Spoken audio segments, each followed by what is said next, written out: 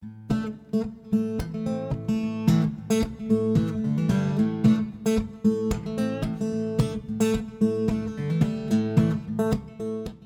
WHQR Public Media in Wilmington, North Carolina, this is Coastline. I'm Rachel Lewis Hilburn. November 10th, 1898, a mob of violent white supremacists burned down the building that housed the Daily Record, the only daily newspaper published by and for African American citizens.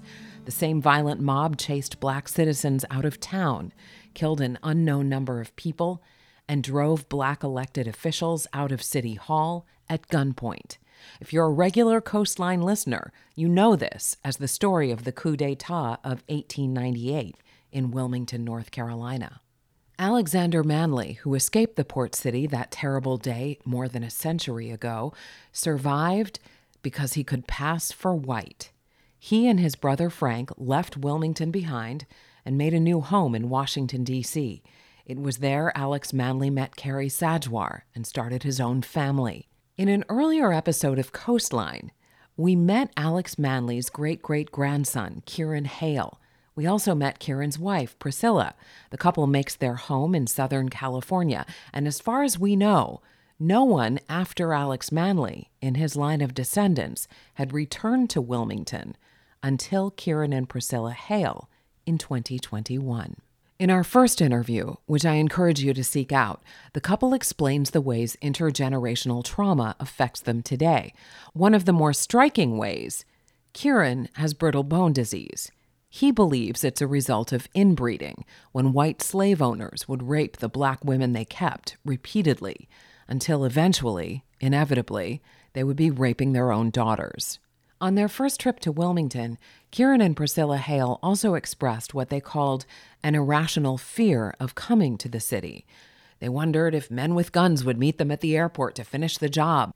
Priscilla seriously considered straightening her natural afro in order to draw as little attention to herself as possible. Since then, the two have returned to Wilmington for the second time. They attended the soil collection ceremony held in November 2021 by the New Hanover County Remembrance Project to honor the dead from November 10, 1898. The Hales also attended a memorial service for one of the murder victims, Joshua Halsey. And they returned to the studio to talk about their evolving impressions of Wilmington and introduce me to another family member, Layla Hale, another great-great-grandchild of Alex Manly. In the city of Portland, I run a art gallery for Black, Indigenous, and folks of color who have multiple marginalized identities. And I also am the disability program coordinator for the city of Portland. As a great-great-grandchild of Alexander Manly, Layla is also cousin to Kieran Hale. I am a musician and multimedia engineer working on a few projects in Los Angeles, California. Here's Priscilla Hale, Kieran's wife. I am a preschool associate teacher. I used to work in Contra Costa County, California. Now I'm in Los Angeles. So Layla, your cousin, is with you on this trip. Tell me how that came to be. I mean, I absolutely was just kind of fired up and excited by just the things that we saw and were able to take back with us after our last trip. And so I really didn't want it to be just me speaking on this. I understood that this affected a number of people and all of their opinions and interests should be reflected in how it plays out. So I went back and I got on Zoom calls basically with everyone in the family or with whoever was kind of there at the time, and I was really just like, hey, can we get people on this? Is anyone interested in participating in this? And there's more stuff affecting this going on that, I think we should be a part of. Layla Hale explains why they made the trip from Portland, Oregon. Well, A of all, I just want to give Kieran his flowers for the amount of labor and research and love that has gone into making all of these reconnections and making these connections. And I only found out about Wilmington on Fire a couple of years ago. That's a documentary about the Wilmington coup by Christopher Everett. Among the sources in the film, Lewin Manly, Alex Manly's grandson. So all of this family history, aside from, piecing together bits and parts from stories from our elders, I didn't really have like a solid narrative. So like this is really helping, heal a lot of those traumatic family wounds when you're like, especially as like Black Americans, we're like, where do we come from? Where is our past? We're people without a history a lot of times because these things are purposefully hidden from us. So I'm like really, really thankful to like have this be a part of what I feel like is both ancestral and like very current like familial trauma. And, part of our, familial estrangement is because of that trauma. And so we've only been able to like reconnect as like adult siblings very recently. So this is all a part of that. Like that's the golden thread I feel like through all of this narrative is that like this is a part of like reconnecting with our history in order to have a stronger sense of how did we get here. And then how do we move forward? Right. Can you talk about the estrangement? I don't want to like air out all our family laundry, but I will just say that, the combination of ableism, internalized anti-Blackness, transphobia, homophobia, all of these things kind of, we refer to these things collectively as the hex, right? That befalls all of us. Those things are very real and they come to a head and they result in families being fractured and trauma and estrangement. And, without airing out our specific business, that's the lesson that we take through all of this. We were at that ceremony yesterday. Layla is referring to the soil collection ceremony on November 6th, 2021, held by the New Hanover County Remembrance Project. Over months, volunteers collected soil from 3 locations in Wilmington where people were killed on November 10th, 1898. They also took soil near the former site of the Daily Record, Alex Manley's newspaper. And I noted 2 Black photographers. And the rest of the people who were witnessing and cataloging and kind of consuming were white. Yep. Like every single person there, every journalist, whether they were local or not. And there's this thing about like witnessing trauma and like the different players at part, right? So for us, this was a ceremony, right? And for people a part of the African diaspora, ceremony, it means something really, really deep. Yes. It means something spiritual, and just the idiosyncrasies of having like all young white volunteers who are helping with the soil part of the ceremony, and having folks there who offered libations but didn't understand what libations were for and how they are used in ceremony, which is like pretty well known. Even if you're not deeply versed in like traditional African religions, that you don't eat the food that you offer to your ancestors. Like that's not for human consumption. And I've learned that through Black and Caribbean Latin culture. So Again, Priscilla Hale, Kieran's wife. there's a connection there that runs so deep, and it's not well understood, I'm going to be frank, by white people. Nor is it meant to be. No. To be frank. So I think that, like you said, I'm sorry, I didn't mean to jump in there, but understanding those boundaries and then respecting them, but paying attention to them so that, we do ensure it's not just performative and that it is actually meaningful. Yeah, that piece around like white consumption of Black death and Black pain. Like, to be frank, y'all love that shit. Like, it's really like folks really like the spectacle of Black death and Black pain is as American as apple pie.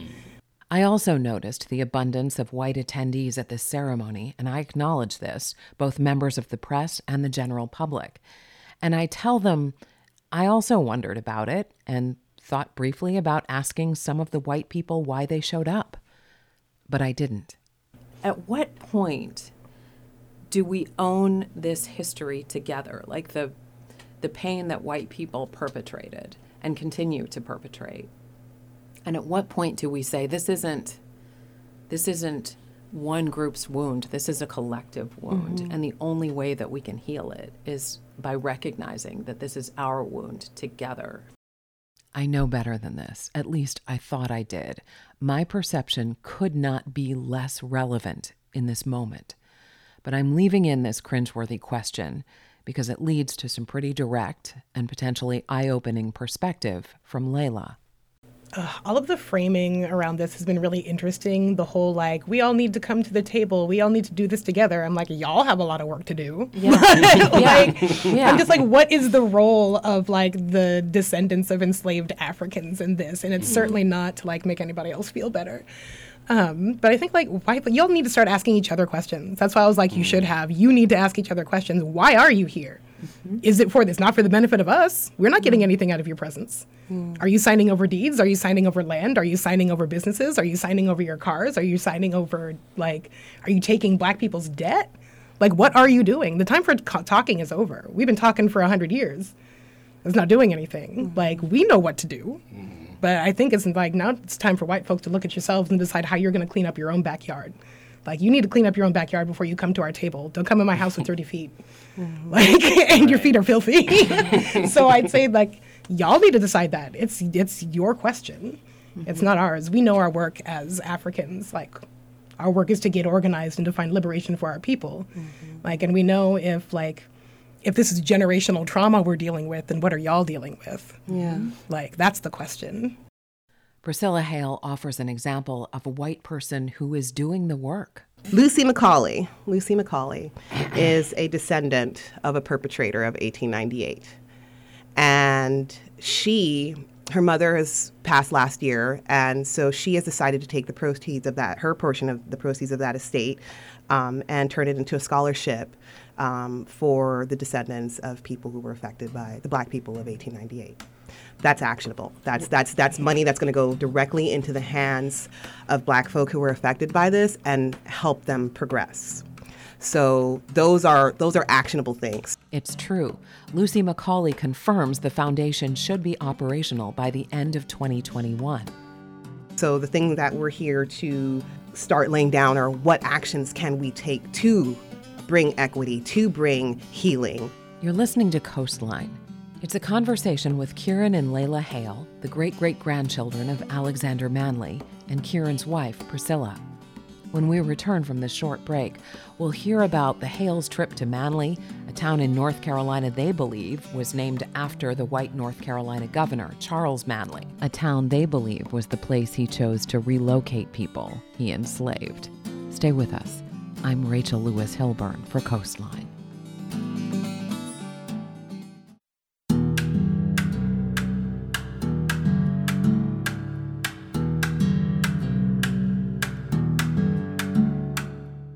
You're listening to Coastline. I'm Rachel Lewis Hilburn.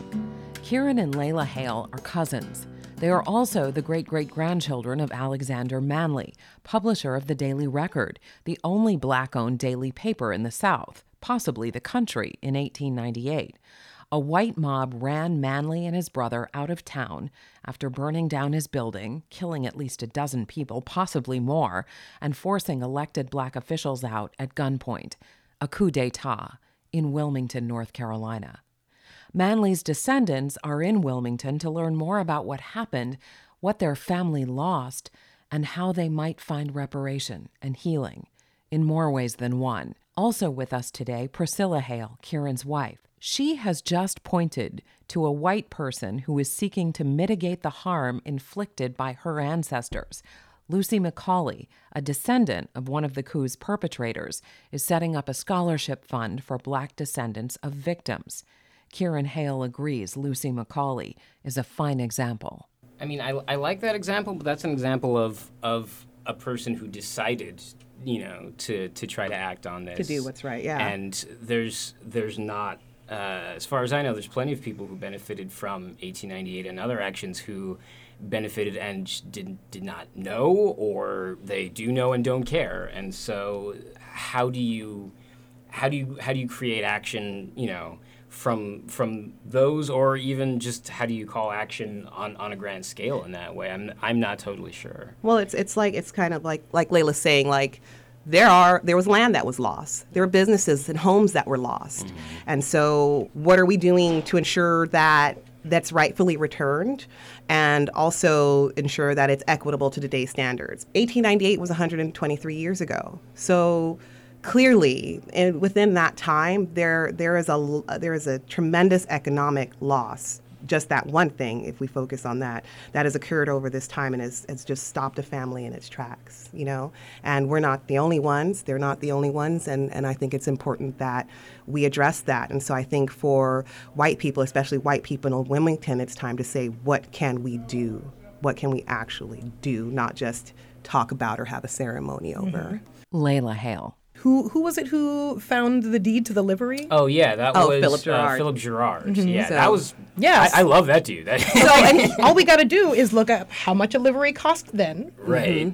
They're talking about the deed to Alex Manly's Livery Company, which he had incorporated in the state of North Carolina before he was forced to flee in 1898. Factor for inflation. Right. And the state of North Carolina can just give our family that money. You know, Sure. like there are like we have to get creative because true reparations, like we've talked about this, how it would just bankrupt the Western world Yeah. completely. Yeah. Like the amount of money that was made off of Black, like Africans in general, is incalculable by today's standards. Like it's a literal Googilian amount of money.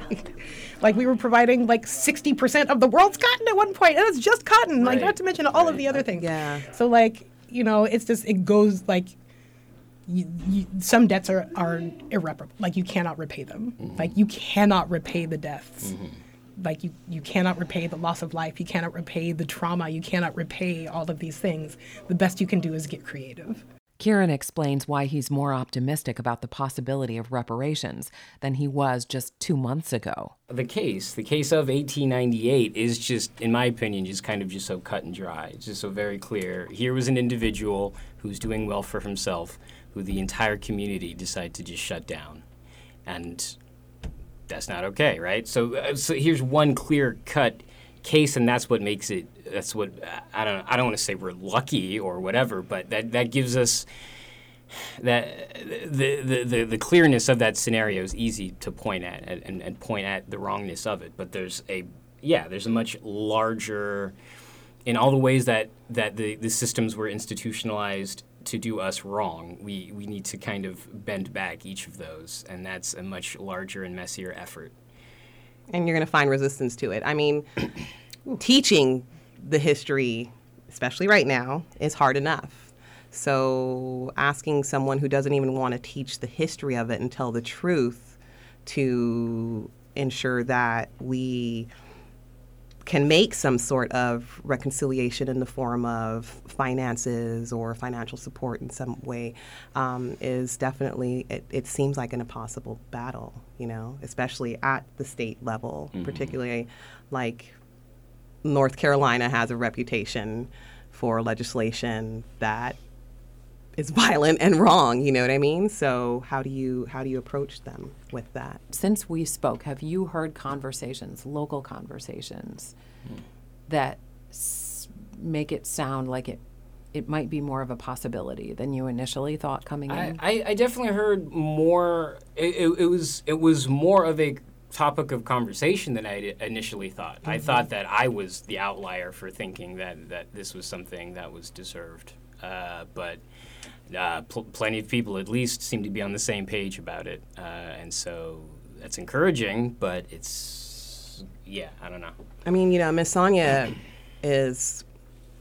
I'm immediately just in awe and respect her tenacity because it has been a straight uphill battle for her here.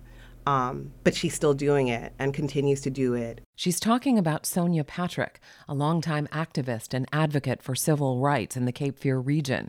Sonia Patrick also spoke at the November soil collection ceremony honoring the victims of 1898. And so, for my part, I feel motivated to jump in to ensure that there are there's a tangible endpoint for her efforts and for the efforts of all her Black people who are trying to accomplish this here. And so it's like, yeah, we want action on this local level, but it's not just for these group of Black people, it's for all Black people here, so. And I feel like, wherever we can make a case, politics in the United States is like, oh, it happens in one state and then other states fall. So like this is to me very connective, not just to like Wilmington and North Carolina, but for the whole of, African folks in the United States trying to get their due. And, us getting our due here, connects back to the motherland. It connects to Africans on the continent getting their due. And, so it's all connected to me. When I spoke with Kieran and Priscilla a couple of months ago, they talked about visiting a town in North Carolina called, interestingly, Manly. They believe this town was started by Governor Charles Manly as a place to put the people he, a white governor, had enslaved. We went to Manly. Manly, yes, we went to spoke Manly. a little bit about Manly Yeah. in our interview, but we went there physically to check it out. Yeah. What did you find? Not Not a whole much, lot. but the It's- Presbyterian Church. that's still the only in the thing Manly name. in town that still had the name Manly on it was the church. But Yeah. I had hoped. Well, I mean, it was a crazy guerrilla style mission. So the only day we could squeeze it in was a Sunday, and when we went, some of the shops were closed, so we might have to go back. But we did dig up some local history on it, and we actually spoke with one of the preachers in town. Yeah, there's a pastor. Oh my gosh, I can't remember his name suddenly, but he's the pastor at, I think it's called Trinity AME. It was Trinity. Yeah, and, I have his name in here Southern somewhere. Pines, and he grew up there, and he attended Jordan Chapel. I believe his father was also a pastor there, and Jordan Chapel is interesting because the father relayed a story to us about how he discovered this really old Bible in Paul Murphy. Paul Murphy, thank you, Father Sorry. Paul Murphy. Hello, Father Murphy. And he relayed a story to us about this seeing signatures in this Bible of clergy passing through Southern Pines, heading to Wilmington to help protect and speak on behalf of the Black community that were being run out of town. And he talks about how these clergy members knew they were coming at risk because some of them were shot in the woods on their way out to Wilmington. And he talks about families that they knew that had hidden in Pine Forest making their way to Southern Pines, making their way to Manly and stopping at Jordan Chapel, and the church helping to provide them refuge and safe passage out of the area. And then he mentioned that Jordan Chapel was asked to give up their location for a housing development. And when they declined, they were harassed. The altar was defecated on, the pews urinated in, windows busted out. And so finally, after all the harassment, they decided, okay, we'll relocate. And so they lifted up the building and moved it down the road and across the way. But they weren't able to bring their cemetery with them. And so now there's housing developments there, and they don't know what happened to any of those records. They don't know what happened to any of those graves. The people buried there, their headstones, no, they don't know. You're listening to Coastline. Priscilla Hale, wife of one of the great-great-grandchildren of Alex Manly, owner of the Daily Record, is explaining what they learned when they traveled to Manly, North Carolina, and how she and her husband Kieran are continuing their research. So somehow the Central Library in Los Angeles ends up with all of these crazy records from all over the country. We were trying to double check census records and just whatever like business records and like neighborhood records that we could at the LA Central Library. Yeah, and there's so much there that we just didn't have time in the trip that we made. But I did notice that there were listings of burials within a few counties in North Carolina at that time. We also found like marriage records from plantations that someone had taken out the time and like typed up in the early 1900s, and it's just there. And also there's a group of census records from, I believe, 1890 in North Carolina that historians that we've spoken to here don't have access to. It's in the Central Library in Los Angeles. So Kieran and I are doing some researching and trying to figure out, and I'm hoping that Jordan Chapel's records are somewhere in them, whether it's one of the churches had their records destroyed. Which one? Do you remember which one that was? Because basically, like, we're still looking for Manly records because. Oh, it was the courthouse that burned down in 1889 in Manly. In Manly, yeah. So the original Moore County courthouse, and speaking to locals and reading books written in that area, they still believe it's arson. But a fire suddenly broke out in 1889 at the Moore County Courthouse, and so they have no records, preceding that time. Yeah, there are a couple instances where we thought we were about to find like a record of something or a signature on something. In a couple different cases, records have been just destroyed or lost. Oh, God. I don't think that's a coincidence. That's just No. me. That's just me. Oh, that's a tried tactic. Covering their Like tracks. ahistorical narratives are a pillar of white supremacy. Mm-hmm. It's how they keep the ideology going. Right. You mentioned last time that you felt like you had a pretty guided experience, and then Yeah. people were open and friendly, and you didn't feel the same trepidation maybe that you felt thinking about it. Where are you now with that? I mean, I think we've met and interfaced and interacted with enough people to understand that there is some concept of awareness here, not only of the event, but just kind of the toll it took. But at the same time, I can't assume that of everyone in this community. I still kind of have to judge that and very carefully introduce myself into scenarios. There is an awareness around it, but it's not where it should be, I think. Layla Hale. Yeah, I feel like there are a lot of well-meaning allies, like you were saying before. Yeah. I think I definitely feel less anxious this time, and it's not because I have like the rose-colored glasses on. I think while it was interesting to see so many white people at the event yesterday. Priscilla Hale is talking about the soil collection ceremony on November 6th, 2021. I think that it I hope that they go home and tell somebody about it. I hope that they do the work from there. Because that's what's the encouraging part, is knowing that you are having these conversations and open to the discomfort of it, because not everybody's willing to make themselves uncomfortable. And so I could see in the crowd there were some people uncomfortable with the things that were being said, but nobody walked away. And that's a starting point, I think, that kind of encourages me and makes me feel like I'm okay here. It's not great, not at all. And I know there's some people who hate me just based on how I look, but that's a them problem, not a me problem. But I know that there is community for me here, and that feels really good to have come back and have that community and embrace us again so openly. I did notice one thing, and it's not a total bummer, but it did kind of bum me out.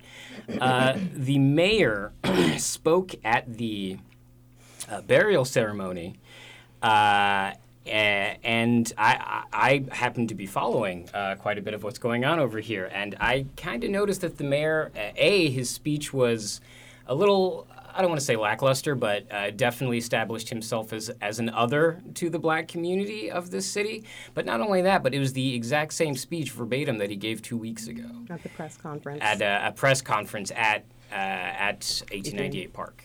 Mayor Bill Saffo says he actually had a longer speech prepared for that Halsey burial event.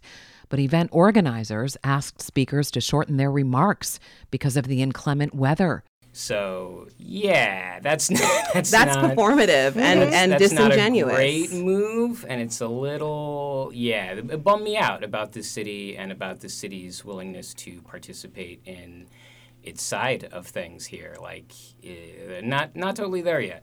The mayor's intent, says a City of Wilmington spokesperson, was to reiterate the city's commitment to healing and progress to the widest possible audience throughout the 1898 commemorative events. We talk about Confederate monuments around the country and in the port city. I tell them about the 2 monuments that stood downtown for decades until protests on the heels of the murder of George Floyd caused city officials to pull them down, citing public safety. That was 2020. In 2021, city workers took down the pedestals. As of December 2021, they are still in what the city calls interim storage. Layla Hale says they see the same issue in their home city of Portland, Oregon. People just took them down. People just tore them down, and we're also Protesters tore them down. Yeah. And so we're also storing them now. And like part of my job as like creative laureate for the city of Portland is like creating space for some of these conversations. And one of my big questions for folks has been like, why are you storing them? Like, it's very easy to smelt metal and make Like, is there a metal shortage in the world right now? like, right, we're having supply chains up and down that are like having trouble. So I'm just like, melt them. Like, what are you saving them for? Do you think the Confederacy is going to come back? And like, the whole question of like heritage, like the Confederacy lasted 5 years. Right. Like, The Simpsons has more of a heritage than the Confederacy does. The Nazi flag is outlawed in Germany, and guess what Nazis use? We return to their research process. So it was Philip Gerard who found the livery deed. Was it the livery deed or the house deed? It was the livery. Livery deed, yes. Yeah. Okay, Yes. so you're still looking for a Yes. house deed? Yes. Yes. But Okay. the Latimer House has kind of pointed us in the direction of the old Sajwar collection that was donated on the behalf of the Baha'i faith. And We still have to get at that. We still have, there's a and they may collection have some at Manly papers in it. UNCW Archives Department Yes. still has some stuff, Yes. possibly. And, Philip Gerard's someone who interests me because, when we talk about there being white artists and writers who are the ones who have spoken about this, but he had an impact on his life from it. He almost lost his job, but he still keeps telling the truth. Philip Gerard, a writing professor at the University of North Carolina, Wilmington, and a prolific writer himself, wrote a fictionalized account of 1898 called Cape Fear Rising, and he published it in the 1990s. Colleagues warned him about the consequences, but Gerard forged ahead. And that's the kind of, when we talk about allies, that's what we talk about. Like, you had risk to yourself and your livelihood, but you still stood up. You still pushed forward. Like, that's real, And so, I really appreciate that about him. I mean, I call that an accomplice. You're listening to Coastline. It's a conversation with Kieran and Layla Hale, great-great-grandkids of Alexander Manly, publisher of the Daily Record and victim of the 1898 coup d'etat in Wilmington. Also with us today, Priscilla Hale, wife of Kieran. We'll be back after this short break. Stay with us. I'm Rachel Lewis Hilburn for Coastline.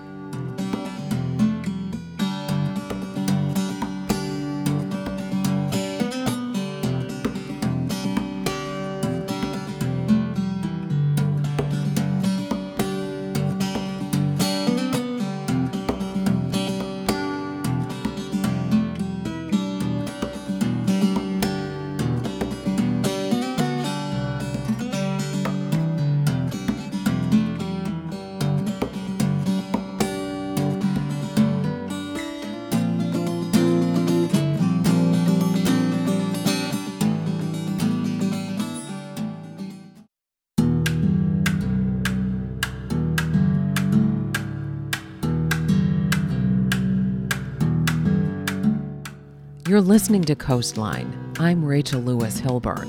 With me today, Layla Hale, Kieran Hale, and Priscilla Hale. Layla and Kieran are cousins.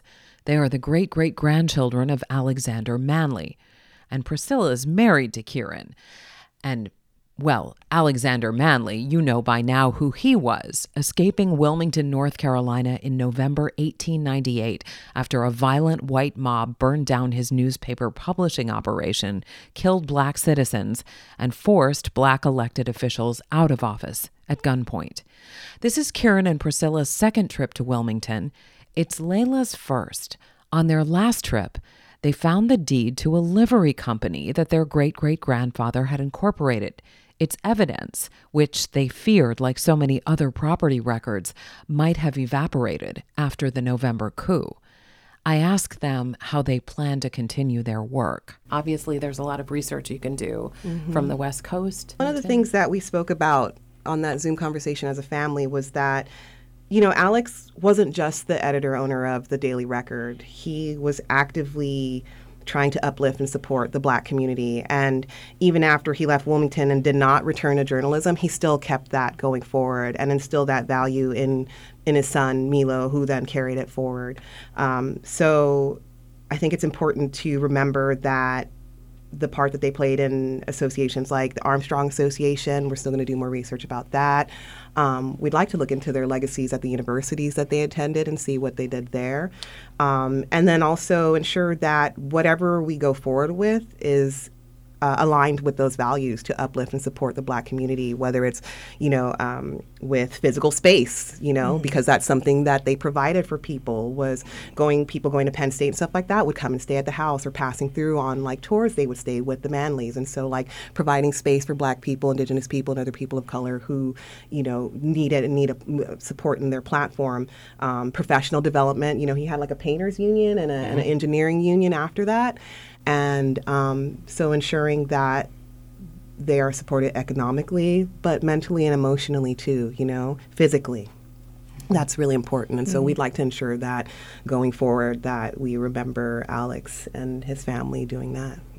And that it's still being done, Layla's work. Like I can't tell you, I don't want to get emotional, but I respect the hell out of you and all the work that you do on behalf of Black, Indigenous, people of color, especially extra marginalized queer people. We see the fight, and especially, North Carolina is the bathroom bill state. And so I cannot tell you how tremendous it is that you came here. And I appreciate you so much. I really do. Thank you. So, just ensuring that this work has true impact and tangible outcomes is important. Yeah, I love that. And also, I really feel like this is legacy work. Like, we're going to build something. Like, we are doing something with, the genetic creativity and joie de vivre that has been passed to us. And, we definitely are keeping Alex Manley's spirit alive and, talking shit wherever we can and getting in trouble. Yep, definitely. So, I feel like it's really important to make sure that this goes beyond us and that, we're standing on the shoulders of giants, but who are we lifting up? Layla Hale told us in the first segment that they run an art gallery for Black, Indigenous, and people of color who have multiple marginalized identities.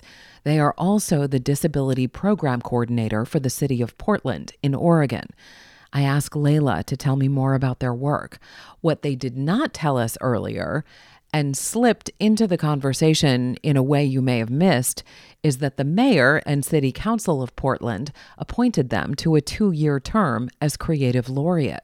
I'm an artist, first and foremost, and I think that art is our most powerful tool for disrupting, dominant ideologies. So that's really how I see my work folding into, all of the work that, Kieran has laid this groundwork for, is that, I'm in the spirit of James Baldwin, I'm trying to be a witness and connect all of this work that's happening. So I'm doing a lot of documenting while I'm here and trying to,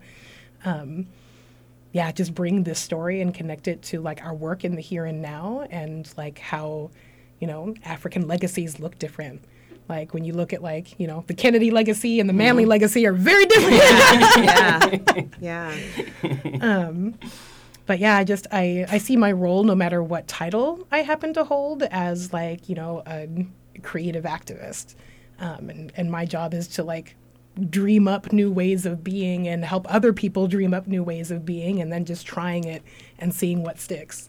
So I feel like it's funky because I work in government now, I hold a position in our local government, and but I very much consider myself a civil servant, and this all folds into me because, you can't, you scratch a racist, you're going to find a sexist, that old saying, you scratch a sexist, you're going to find a homophobe, they're all connected. For me, that's what intersectionality is. You can't work on one thing without working on all things to make sure that you're doing the job right. That's kind of how I see my role, I guess, in community.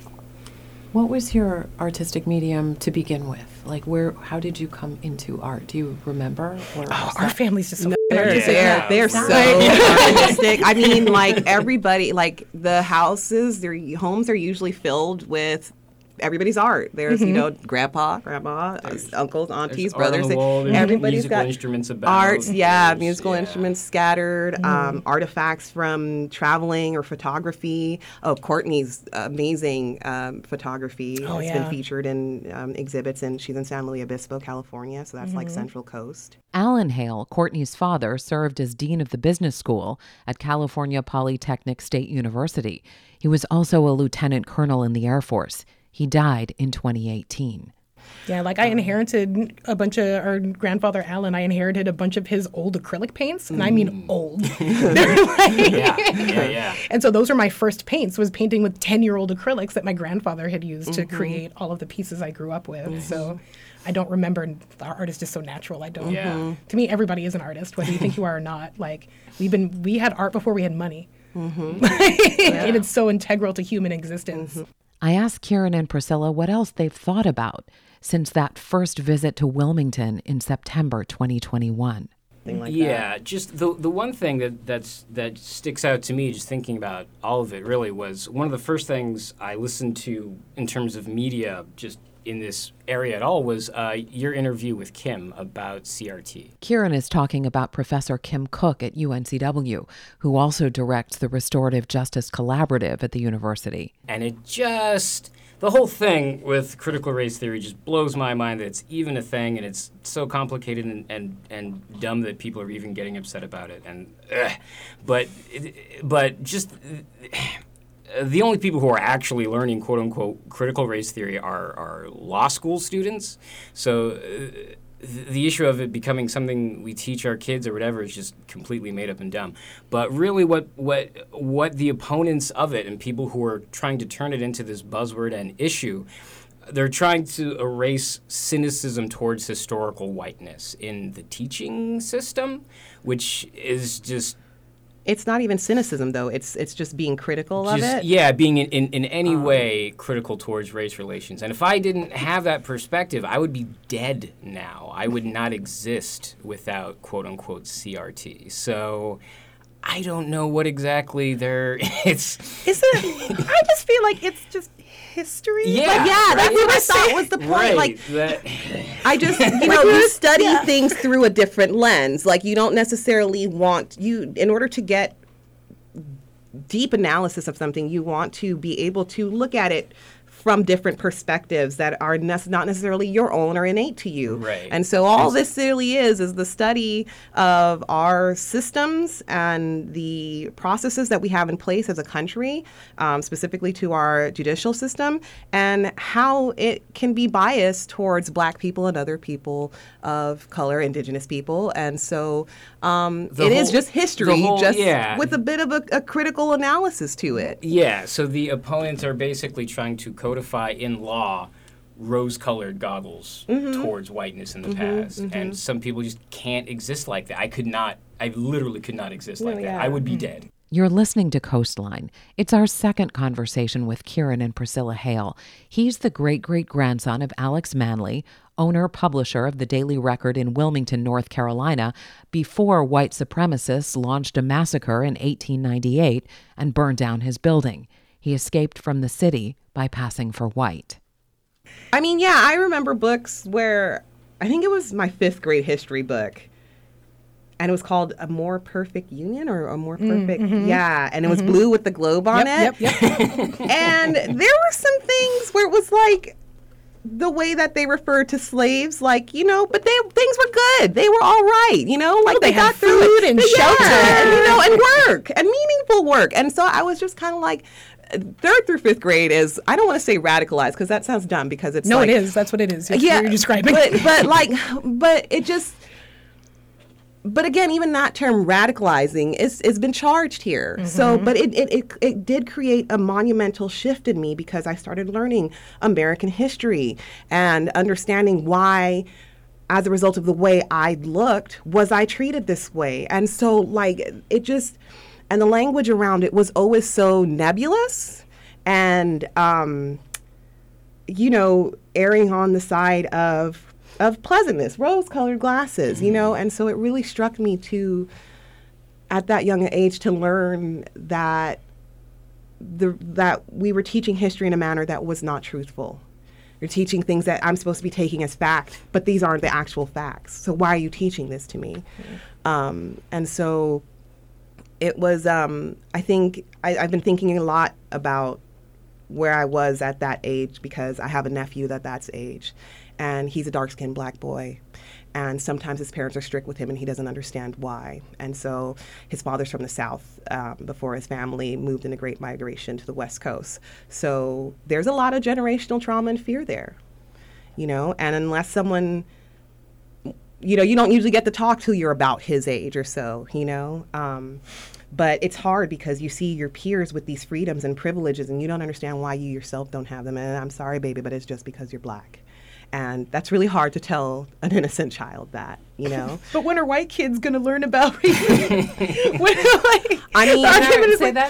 are white children going to learn about racism? I feel like there's this argument that, like, you know, it's too tough to teach, like, white children about racism, like, and, you know, we have to wait till a certain age. But it's like, we don't get that privilege. Yeah. We have to warn our kids not to go outside, like, like every town's a sundown town. Yeah. Every town's a sundown town. I mean, I had a child in the nursery that I worked in. He was like 3.5, almost 4. He told one of the teachers, I don't have to listen to you because you're black. Mm-hmm. You know, he called my hair ugly a couple times when I wore my natural hair. How old was this kid? Almost 4, about 4. Yeah, he turned 4 while I was there. So, you know, and it's interesting because, and like, what do you even say to that? I mean, how do you even? I mean, you know, the teacher that I was called to the classroom after it happened because it upset her, rightfully so, you know, and all the other children heard that. And so actually, as a result of that, like a few days later, there was a bullying of another little black girl in the class.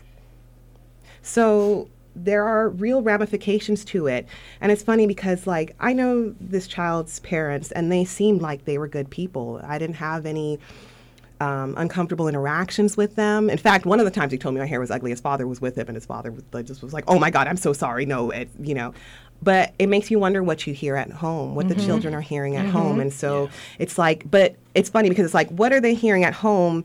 But we expect our educators to do the work of raising our children because they spend a lot of time with us in our current education system. And so it's like, you're sending this child to me, but they hate me and they don't even know me.